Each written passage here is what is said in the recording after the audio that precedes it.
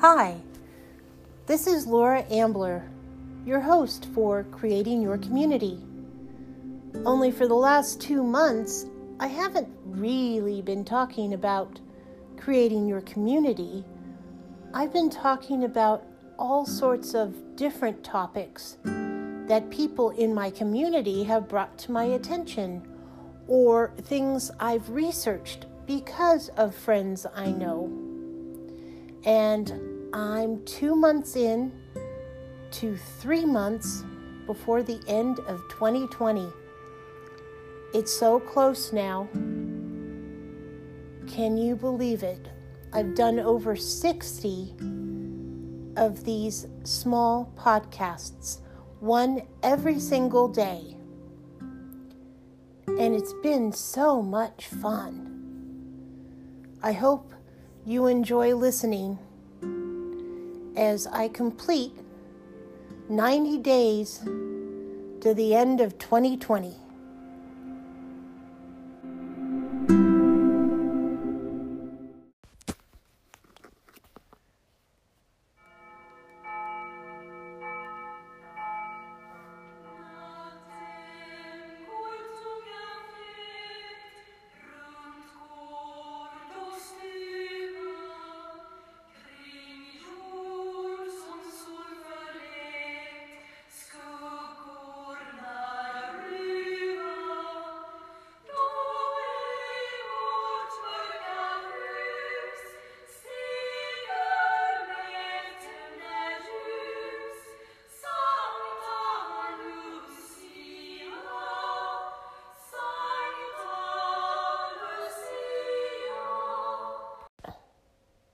Today is Santa Lucia Day, and being Swedish in heritage, it was a day we always celebrated in my family, with pastries and coffee, though I never wore the crown of candles. My niece did. They never lit the candles, though, because that would be unsafe. According to legend, Lucia would bring food to early Christians living in hiding in the catacombs of Sicily. And because she was carrying as much food as she could, she wore a crown of candles to light her way.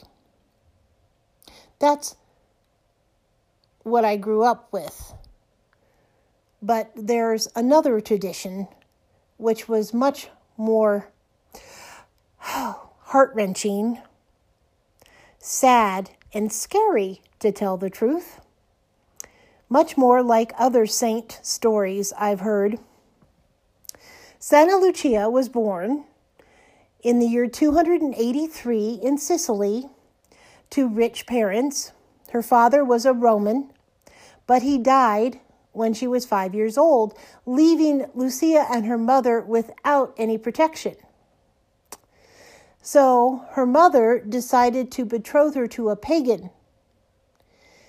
Her mother fell ill, and being a Christian, Lucia went to the shrine of Saint Agatha to pray. And the saint appeared to her in a dream beside the shrine, saying that her mother's illness would be cured through faith. Lucia was able to convince her mother to cancel the wedding and donate the dowry to the poor. This did not sit well with her betrothed, who went to the local governor to report Lucia as a Christian. She was told that she would be taken to a brothel if she didn't renounce her Christian beliefs. She didn't renounce them.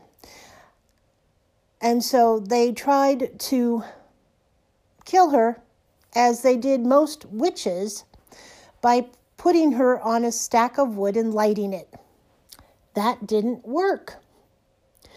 Lucia would not stop speaking, insisting that her death would lessen the fear of it for other Christians and bring grief to non-believers. One of the soldiers was said to have even stuck a spear through her throat to stop her speaking, but that didn't have any effect. Another soldier gouged out her eyes in an attempt to force her into complacency. But her eyes were miraculously restored. She only died when she was given the Christian last rites. A much different story than taking food to people in the catacombs.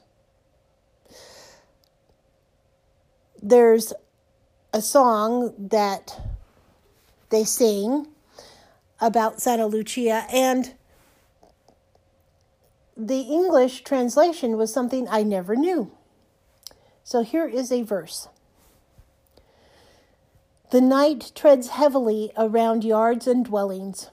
In places unreached by sun, the shadows brood.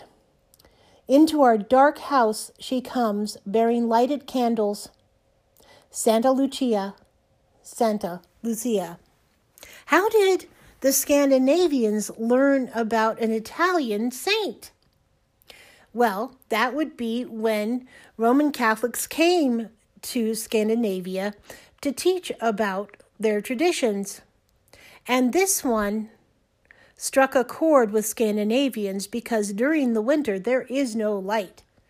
And so having a saint with candles on her head to enlighten the darkness was perfect.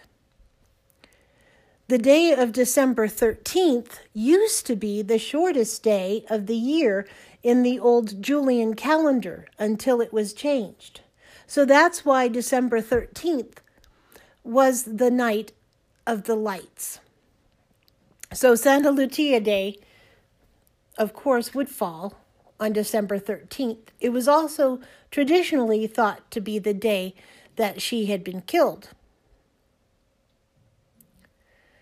I like the story of pastries and coffee being taken to people who wanted food, and light being brought to the darkness. So have a very happy Santa Lucia Day, and thank you for listening.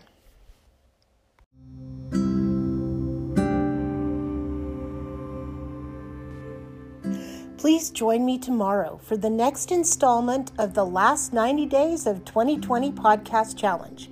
If you enjoyed this podcast, please like and share wherever you're listening, and follow Creating Your Community on Facebook and Instagram. Until tomorrow.